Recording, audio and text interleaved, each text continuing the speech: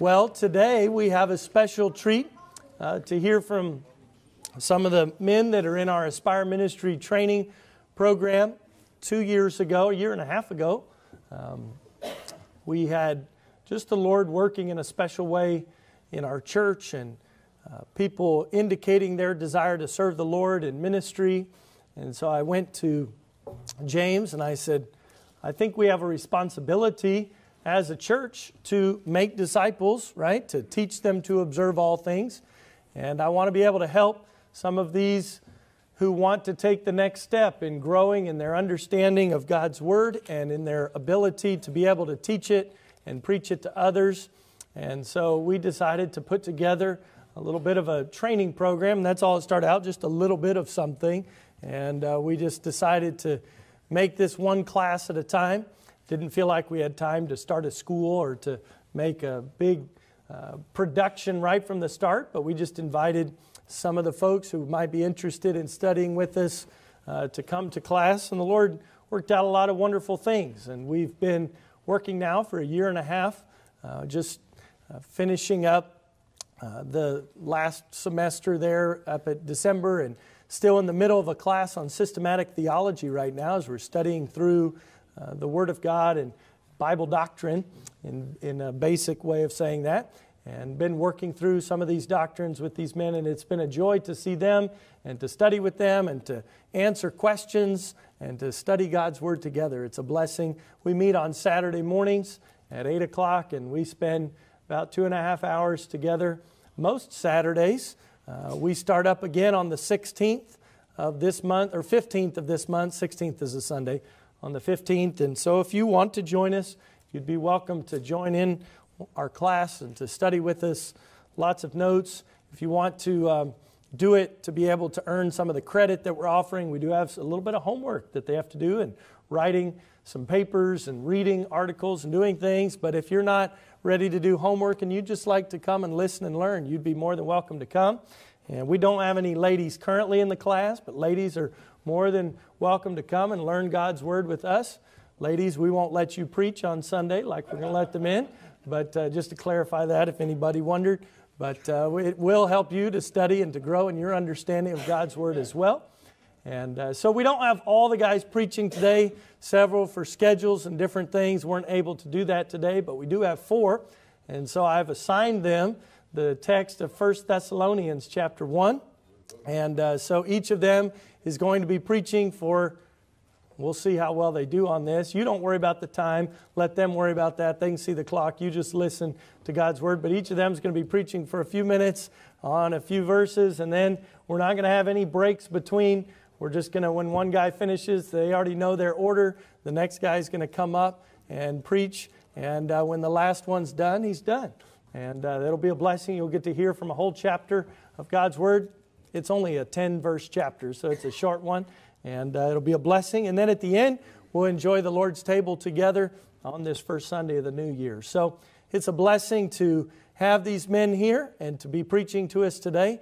Brother Joe Pete's going to go first, and he drew that just wonderful position of going first. It's tough to go first because you don't have anybody to follow, but the blessing of going first is you're done. When you're done and you get to listen to everybody else. They have to be nervous through everyone else's, and you get to get that out of the way and then enjoy the rest of the messages. So Brother Joe, come and preach for us as the Lord's laid on your heart. And let's give him a nice welcome this morning. Thank you, guys. To preach for us today. Thank you. Thank you guys so much. And I pray that this message will bless you. If we can pray. Father, please calm our nerves and bless your word, Father. I pray that our body, our church would be blessed with this quick message. Thank you again for this opportunity, Lord. In Jesus' name, amen. The title of my message is God Created Us to Bear Fruit. God created us to bear fruit. And our text is 1 Thessalonians chapter 1, verses 1 through 3. 1 Thessalonians chapter 1, verses 1 through 3. These 3 verses are part of an introduction of Paul's letter to the new believers at Thessalonica. 1 Thessalonians chapter 1, verses 1 through 3, and I read, Paul and Silvanus and Timotheus unto the church of the Thessalonians, which is in God in the Father and in the Lord Jesus Christ. Grace be unto you and peace from God our Father and the Lord Jesus Christ. We give thanks to God always for you all, making mention of you in our prayers, remembering without ceasing your work of faith, labor of love, and patience of hope in our Lord Jesus Christ, in the sight of God and our Father. So work of faith, labor of love, patience of hope.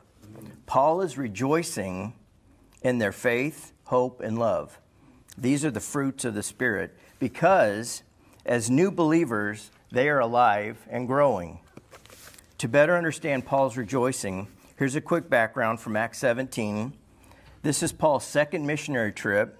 He's gone over into Europe. They left Philippi beaten and bruised. They've entered into Thessalonica, which is the capital of Macedonia, and they're in a synagogue of the Jews. And we pick up at Acts 17:2. Luke says, "And Paul, as his manner was, went in unto them 3 Sabbath days, reasoned with them out of the Scripture." The results were, in Acts 17:4, "And some of the Jews believed, of the Greeks a great multitude, and of the chief women not a few. But the Jews which believed not moved with envy." The unbelieving Jews got really upset, and it goes on to say that the unbelieving Jews created an uproar, turned the town upside down, and they chased Paul, Silas, and Timothy out of Thessalonica. So they journeyed on, but because they had only spent 3 weeks with these new believers in Thessalonica, they worried about them. And so they sent Timothy back. And Paul says in 1 Thessalonians 3, "We sent Timothy back to establish you and to comfort you concerning your faith." Then Paul says, "Timothy came to us and brought us good tidings of your faith and charity." Using my garden as an illustration, in February we had record snow and freezing temperatures here in Houston. We covered our baby citrus trees, put heaters under them, and then when the storm had passed by, we uncovered them carefully, and we were thankful to see that there was still life, that they had survived that storm. And same here, Paul is thankful to see that his fruit is still growing at Thessalonica. It was going. And I'm glad to report, as a side note, I'm glad to report that even today, the majority of religious people in Thessalonica, the city is still there, they're Christian. They identify as Christian. And some of those churches date back to the 5th century. So his work is still there. But he was happy to see that. And so that's what this introduction was about. So because God made each of us to bear fruit, he gave us the example of Adam and Eve in the garden. In Genesis 1, he said, "Be fruitful and multiply." God made the garden, but we tend it.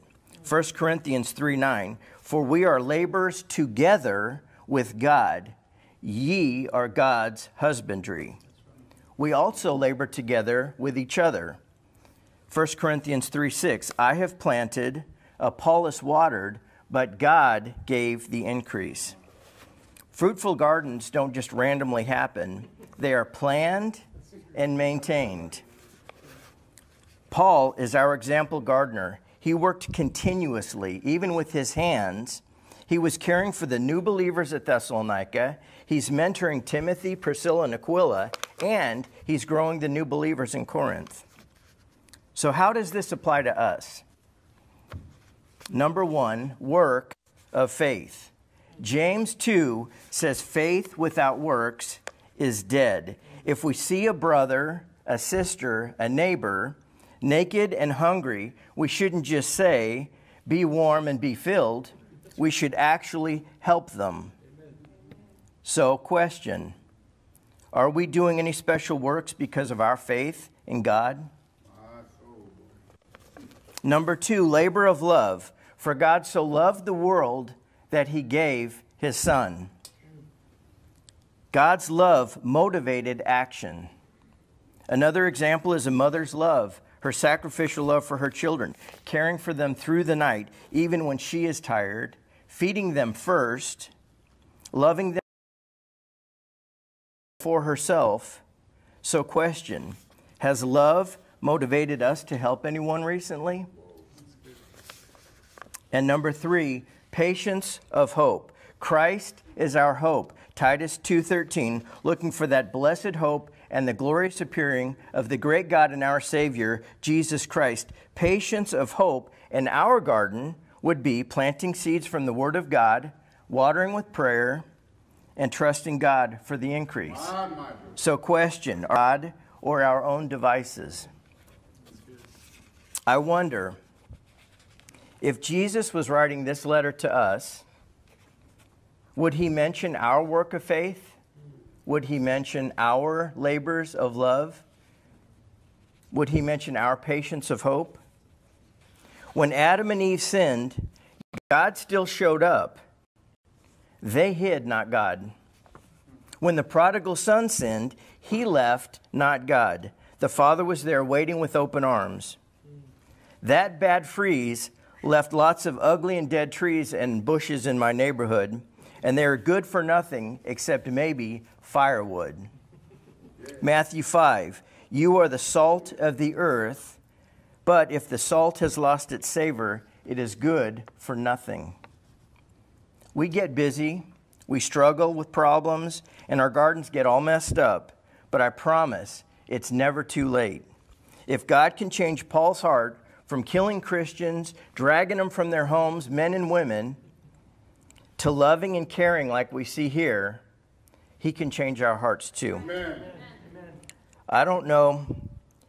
1 John 1:9, if we confess our sins, he's faithful and just to forgive us our sins and to cleanse us from all unrighteousness.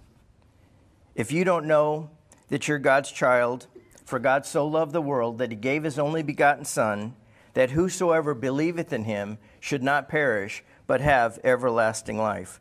And finally, this is a new year. Hebrews 10:24.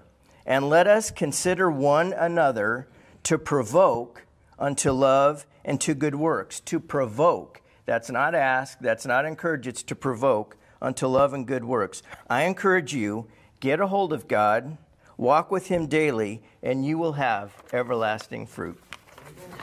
Thank you. Thank you so much. Happy New Year to you. And I just want to take a couple of minutes here to go over what the Lord kind of put on my heart this morning.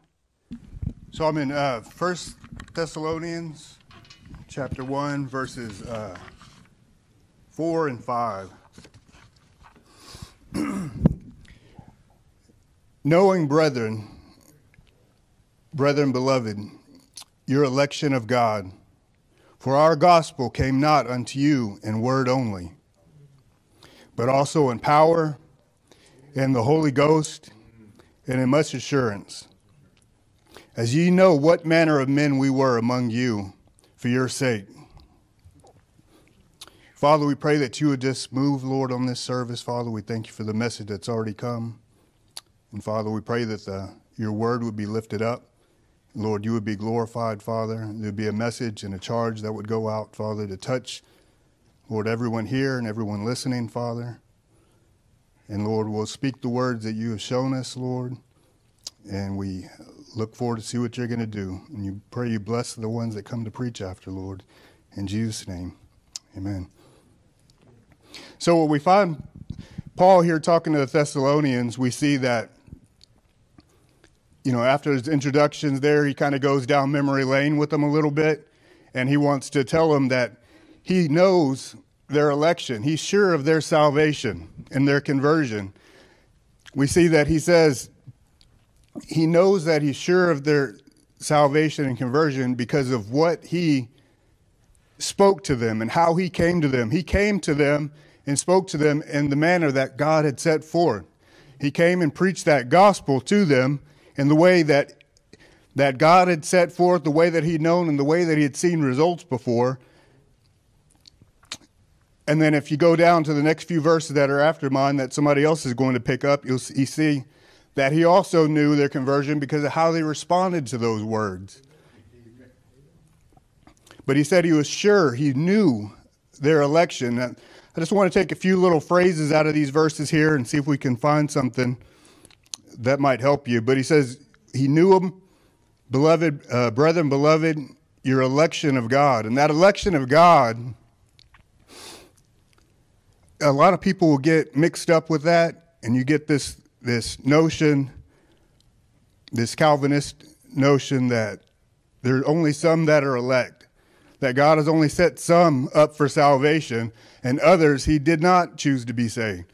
But we know that's a lie. We know that's a lie of the devil. We know that that is not what God set up. As the brother was reading earlier, he talked about that how God had sent his son, his only begotten son, for the whole world. He said that whosoever should believe on his name should be saved. You know, when he's talking about that election, there were some that were elected to be saved and others that won't be saved. But God was willing that all should come to him. And those ones that were elected, that election speaks of the ones that are of faith, the ones that will choose him, the ones that will not be fearful, the ones that will not sit in their seat when they hear that gospel, the ones that have that faith that boils up inside of them and will come to salvation. He says that group I've elected. You'll hear some people out in the world, they'll say, well, if God's so powerful and he provided this salvation for everybody and he did all these things, why didn't he just save the whole world? Why is he only going to save the ones that call on his name? Because those are the ones that he elected. You know, there's stories in the Bible where there's that story back in Kings where God was bringing the Israelites down there to fight against the enemy, and he brought them down and he said, there's too many of you. I want a smaller group of people. He said, tell some of these to go back home. And he sent 22,000 back home. And he brought some more down. And he got them down to the river. And he told them, he said, there's still too many. He said, there's too many. So what I want you to do, I'll choose the ones, I'll test them to see who will go down with you. He said, bring them all down to the river. Bring them down to the river. And the ones that get down, I want you to watch. He says, the ones that get down there and they get the water up with their hand and they kind of lap it up to their mouth and they drink, put those to one side and get the other ones. And he says that go down and they get down on their knees and they put their whole face in the water and start drinking that water up. He says, put those on the other side. And he says, and he did that and they watched him and they separated him out. He said, okay, I want that group right there that got the water up, and he started lapping it up out of their hand. And he said there were 300 of them. And it's a little picture of that election. It's whoever it was. The ones that went down there and they chose to do something a certain way, that's the ones that he picked to go down there and fight that battle. And he picked that small group so they could go down there and he would be able to get the glory. He said, today I've given them into your hand. Go down there and fight the enemy. But he gave everybody the opportunity, but the ones that got that water that one certain way is the group that he ended up choosing. But it's everybody's free will on how they did it. But God has chosen everyone. He has chosen everyone to be saved, but that election is for the ones that will respond with faith. He says, for our gospel came not unto you in word only. He said, our gospel didn't come. It wasn't just a bunch of, meaningless words, nice words, nice, hollow words that didn't have any meaning to them. They weren't just trying to please men and pet them and make them feel real good. They were something. There was some meaning. There was some weight behind these words. He said, but also in power. That power, it comes from a place of position. They were able to preach and speak that word from the position of authority. That authority was invested in them by the Holy Ghost. It was invested in them by God. That charge was given to them to go out and preach that gospel. And that power, you think of someone that has power, we think of all these authorities that get up and they speak over us and they give demands. These people, you'll see some people that are wealthy and rich and they carry themselves in a certain way with confidence. And when they speak, people listen to them. And they do that because of their nature. They do that because of who they are. They're confident in who they are. And that power comes from our position in Christ. We have been given that charge and we have been given that authority because we're the sons of God. He says that and to them gave he power to become the sons of God. And that power comes from that position. So we speak from that position is where we get our power from. And not only that, it says they had the Holy Ghost. And in the Holy Ghost, you know, if we speak these truths and we speak that gospel in truth, in power, and we tell people what we know, he says you speak that truth in faith, and it gives the Holy Ghost a chance, an opportunity to go out there and reach out and touch somebody. We speak that truth in the power of our position, of who we are, who we're charged by, not because of who we are in ourselves, but because of who God says we are, and because of what God has done in our life.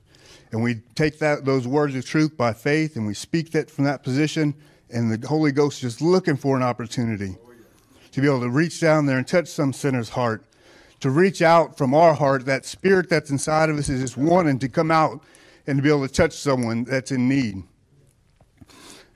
You know, we think of all the things of why God won't use us, and we think of, well, God can't use me because I'm just not perfect, and, you know, I'm messed up, and what if I don't say the right word? You know, there's a lot of times I've gotten up and preached and spoke to other people or witnessed to someone, and there's times that I feel really good, like it's all just coming together.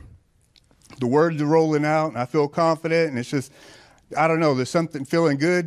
And then there's those other times when I say stuff and just stumble over my words, and like it comes out a little bit flat. And you know what I've noticed? Yeah, people may respond either way to either one of those, but I've noticed that I get the most response a lot of times out of that time that I felt this terrible. Like I did a terrible job. I said it. I stumbled over this word and that word. And it's funny because when I feel like I didn't do any good, when I'm weak in my words, that's when the Lord is able to take those words and he's able to go out there and do something in somebody's heart. You know, we get focused on ourselves and how well we can perform and how well we can do something. But that truth, when we speak that truth from that position that we're in, that Holy Ghost is looking. He's done everything. He's laid everything, all of heaven out. He sent his son down to this earth. And Jesus came down, and they took him and they crucified him, and God was willing to give everything in heaven, his most valued possession, to save this world. He's not looking for a reason not to save people.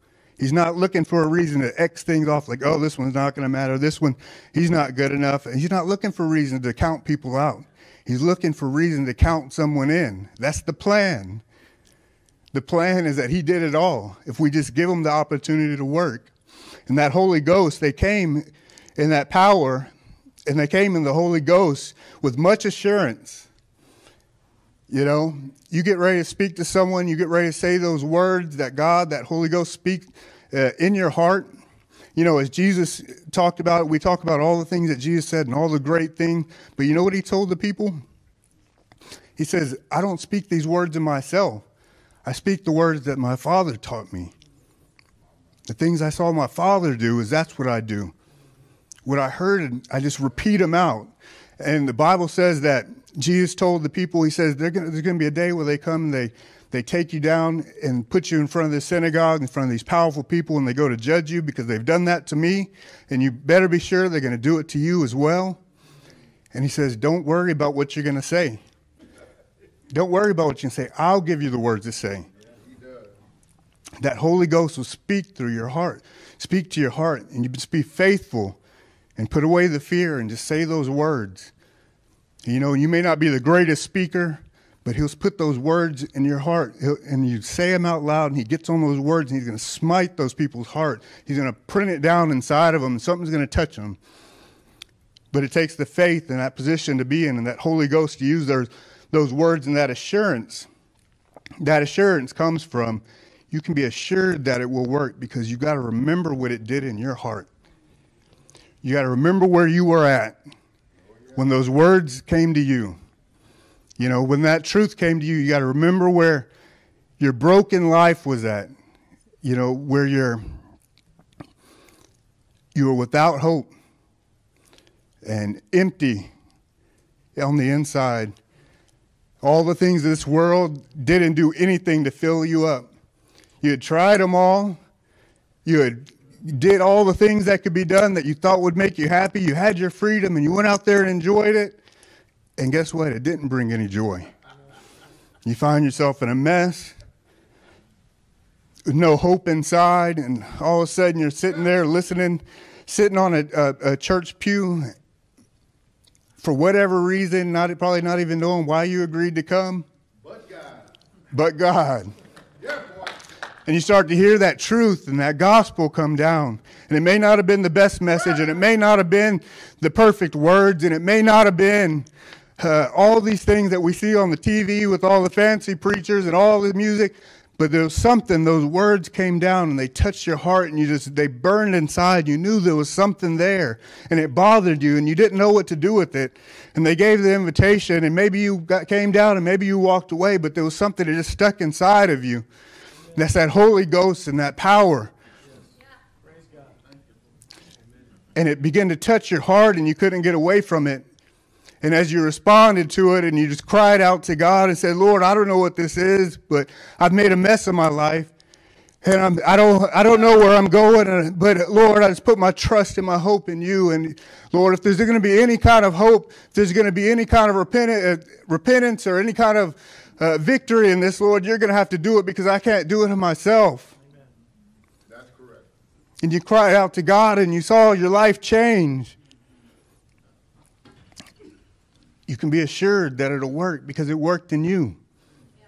I can be assured that it'll work because it worked in me. And it changed my life. It changed many of your lives. You can't come here in words only. If you want to speak with words that are not just these words that fall flat, you have to have that power, the Holy Ghost, and be assured. And the last little thing, I only got a second here, but he says, and he says, you knew what manner of men we were among you for your sake. It'll take all those things, but it needs that foundation of action. You speak with your actions. You know, the best thing, the thing that'll make the most impact on somebody is when they see that you're living it out in your own life, and they see that you're actually there for them. You care for them. Yeah, you're speaking the truth. Yeah, you're saying things that are hard sometimes, but you're doing it out of love. And they know you love them because you go and you help them. You're there for them when nobody else is there for them. When everybody else has run off and their life is falling apart, you're there to pick up the pieces. And you're there sitting with them while they're crying. And you're there bringing food to their house when there's no money in the bank and they can't go to the grocery store. When someone has died, you're the one that's there holding their hand and praying for them. You speak with their actions. If you want to speak words that are not just words, you can see here what Paul has did. And I just challenge all of you today. The other thing he said is that he said, you saw what manner of men we are. We need some men. You know, this world is, you know, they downplay what a man is, and it's a joke. And the butt of every joke is a man in whatever scene, whatever commercial, whatever movie. They don't want those men to stand up and speak truth. They want the men to sit aside so this darkness can keep coming in and creeping into this world and keep on oppressing people and to keep on silencing people. We need men. We need the men to stand up and not be afraid to speak and say what's true. We need to be that light in this world. Amen. All right. Let's pray. Heavenly Father, I pray for your Spirit now. I pray to be humbled, and I pray that your words would come forth and be spoken this morning. I pray, as my friend and brother in Christ advised me this morning, that if you have other plans, I would yield to your Spirit, and that your message would be spoken today. And I pray for this in your Son's precious and holy name. Amen. Beloved, I want you to see today that your joy will lead others to Christ. Look with me, if you would, at our passage in verse 6. It says, "And ye became followers of us and of the Lord, having received the word in much affliction with joy in the Holy Ghost. You might recall from Acts 17 that when Paul and those that were with him came into Thessalonica, that Paul preached to them from the scriptures for 3 Sabbaths, and there were some that believed, including a man named Jason. And the unbelieving Jews got angry, and they formed a mob, and they stormed Jason's house and dragged him and those that were with him and took them before the city officials. And they accused them and saying that these men welcomed Paul and those that were with him, who were turning the world upside down. And I believe this is in part the affliction that's being spoken of in verse 6. Beloved, today I want to start by showing you that your joy is a choice.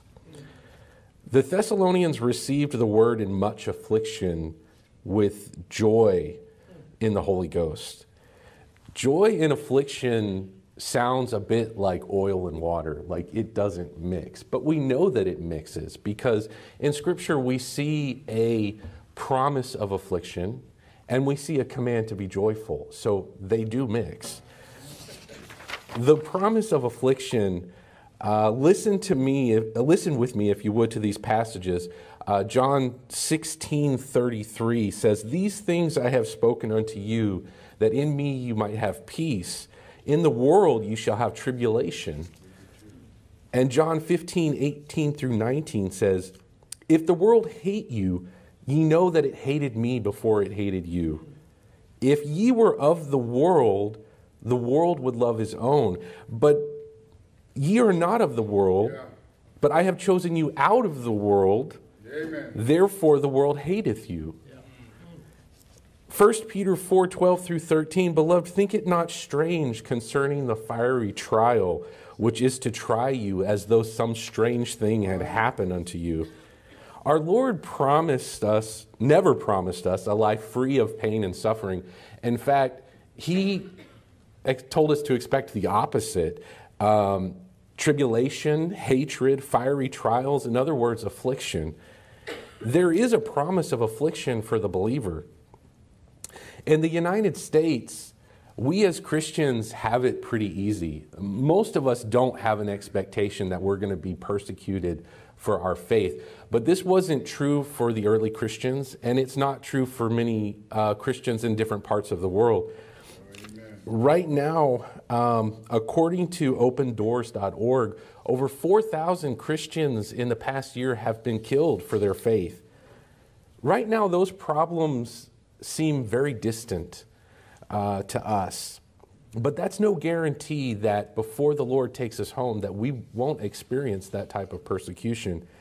Are we ready for that? Are we ready to die for what we believe? Next, beloved, I want you to look at the command to be joyful. Listen to these passages again. I'm going to give you the rest of the verse this time.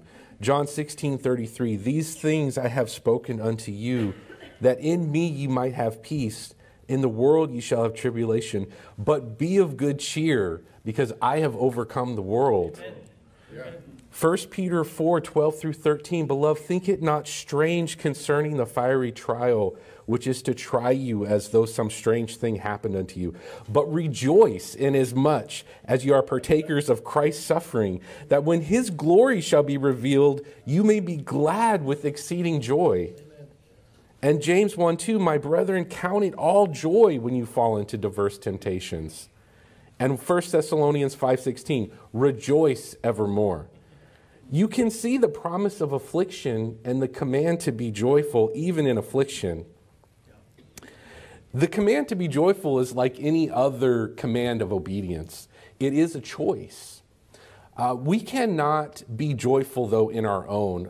Galatians 5:22 tells us that joy is a fruit of the Spirit. So we can't manufacture it, but we can cultivate it.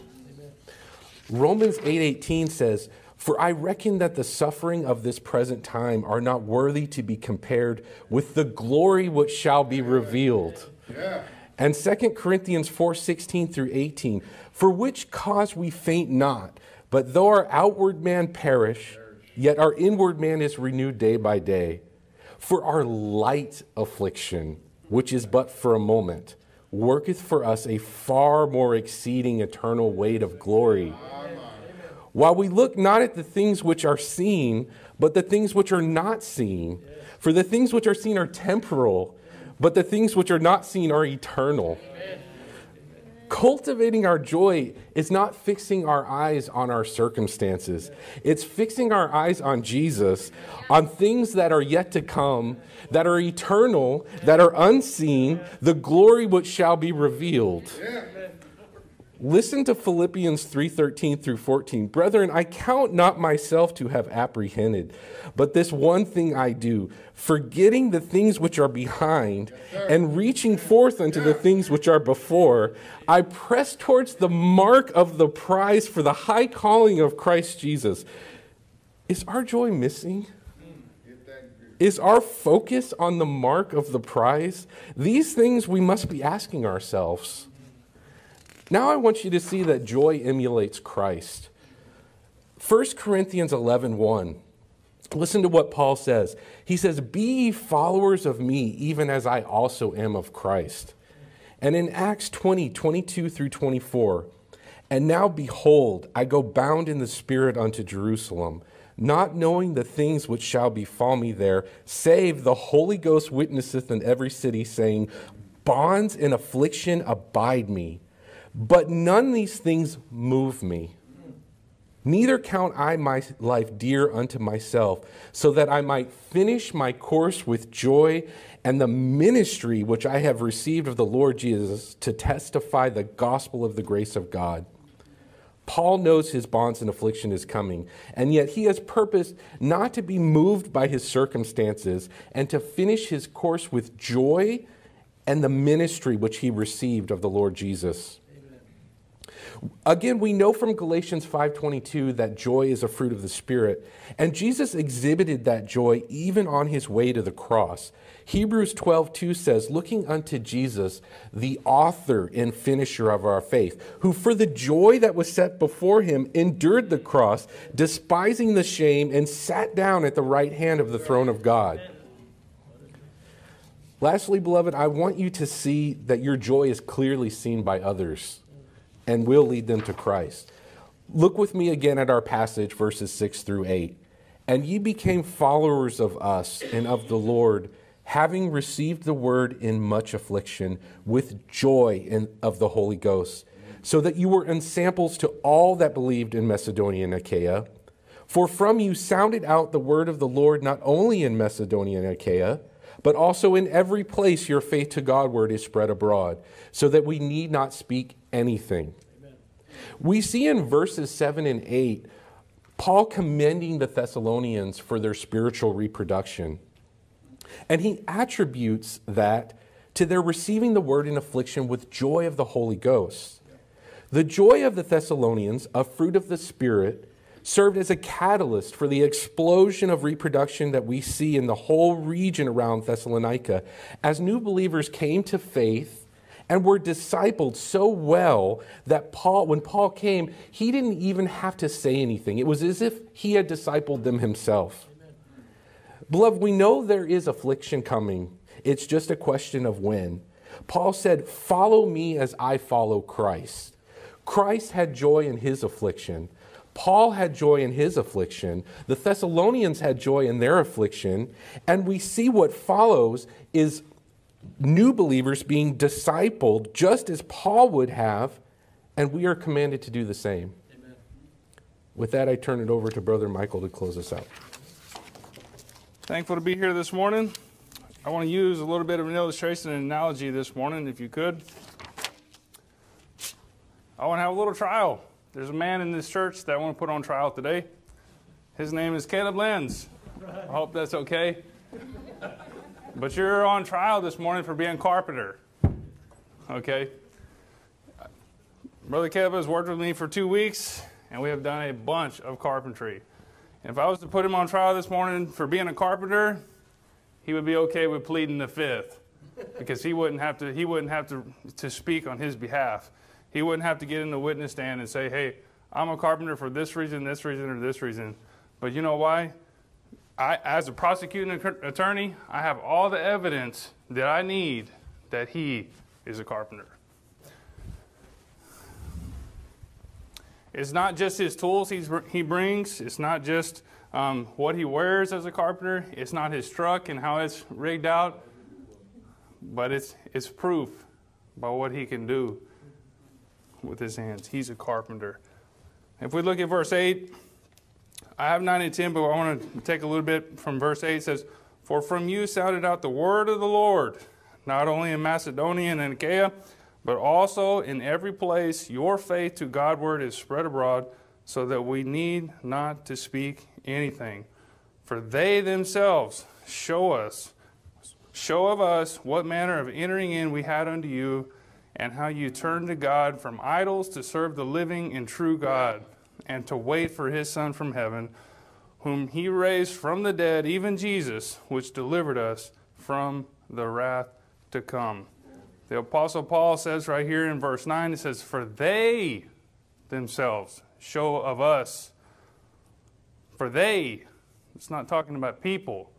It's talking about verse 8.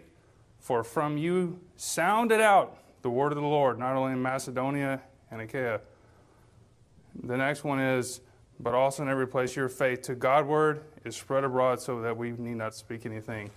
If you put the Thessalonians on trial today for being Christians, they could plead the fifth, because it's evidence in their life that they're believers in Jesus Christ. And they're right there. The Apostle Paul says at the end of verse 8, he says, so that we need not to speak anything. I don't have to go around and try to defend your case that you're a Christian. I don't have to go around and say, well, brother, but they really believe, but they're just having a hard time right now. They're really struggling. I think they're a believer. They might be a believer. It's just, for whatever reason. But rather, it's the complete opposite.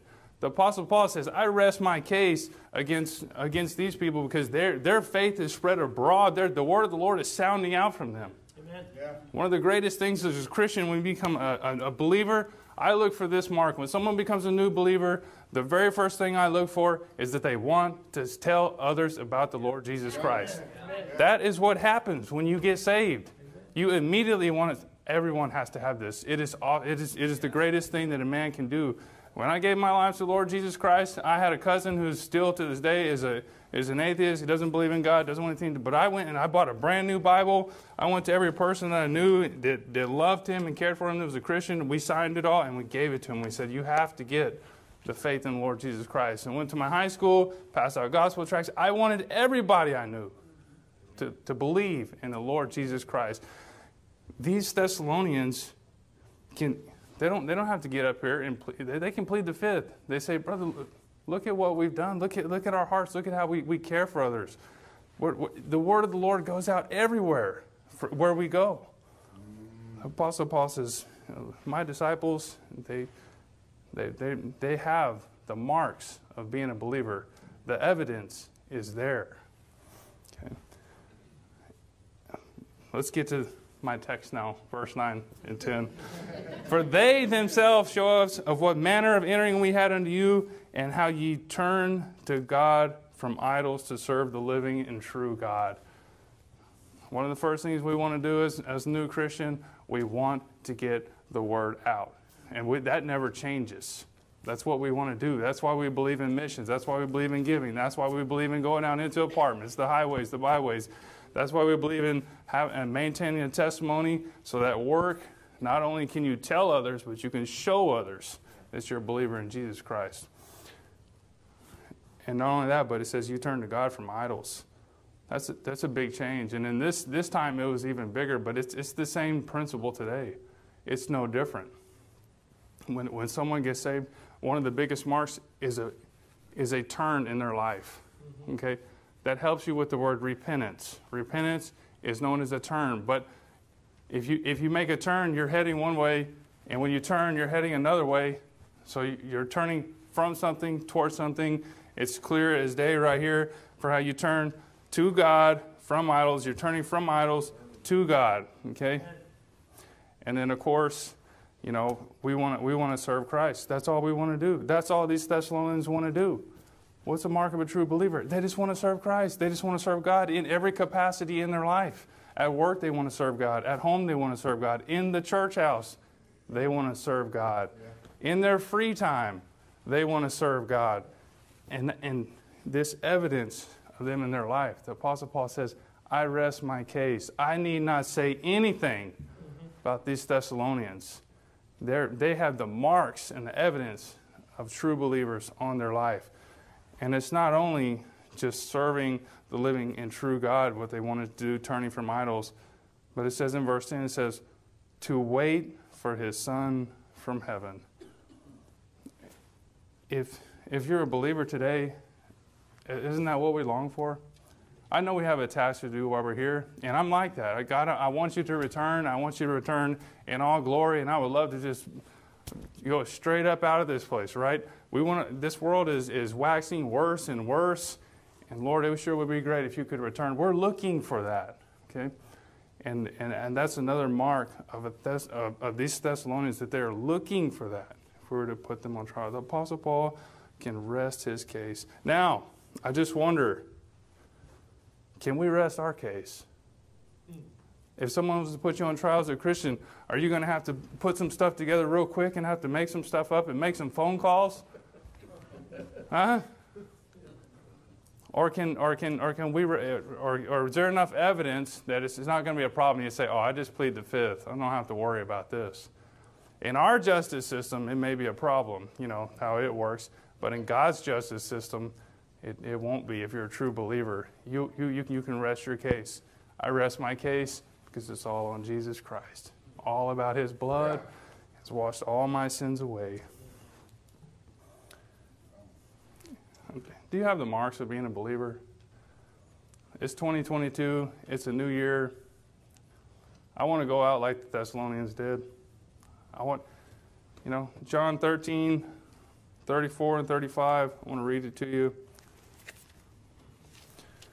It says, a new commandment I give unto you, that you love one another. As I have loved you, that ye also love one another. By this shall all men know that you are my disciples, if you love one another. We can go through this book and pull evidence and evidence and evidence and more evidence of what a true believer looks like. If we look unto Jesus, what he says that if you love one another. A true believer will have incriminating evidence of his faith. Therefore, we must continue to preach the gospel to all who lack evidence of faith. It's really hard when we have friends and family, when we wonder about them.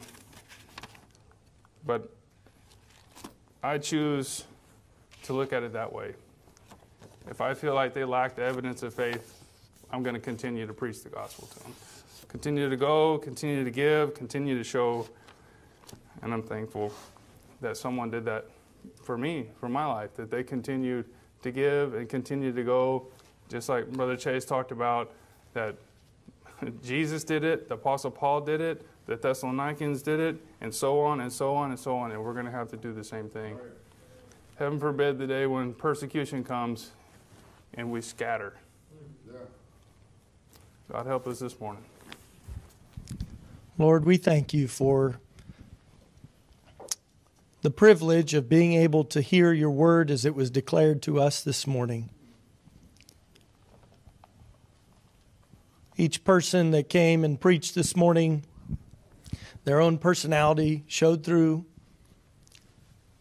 They said these things in their own words, but Lord, each person was speaking, I believe, as they were being led by your Spirit today.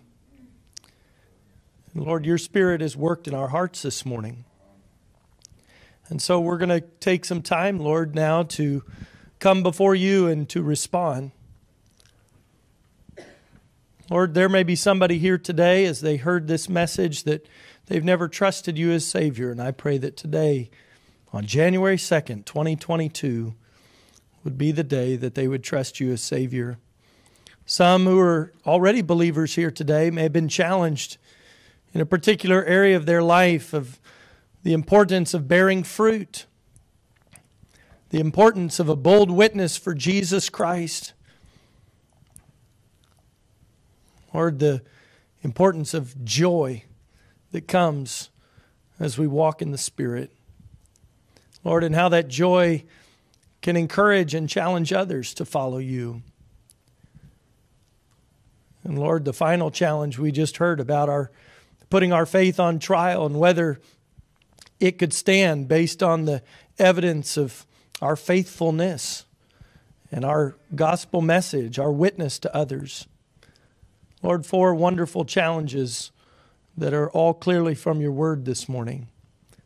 And so I pray that you would work in our hearts now.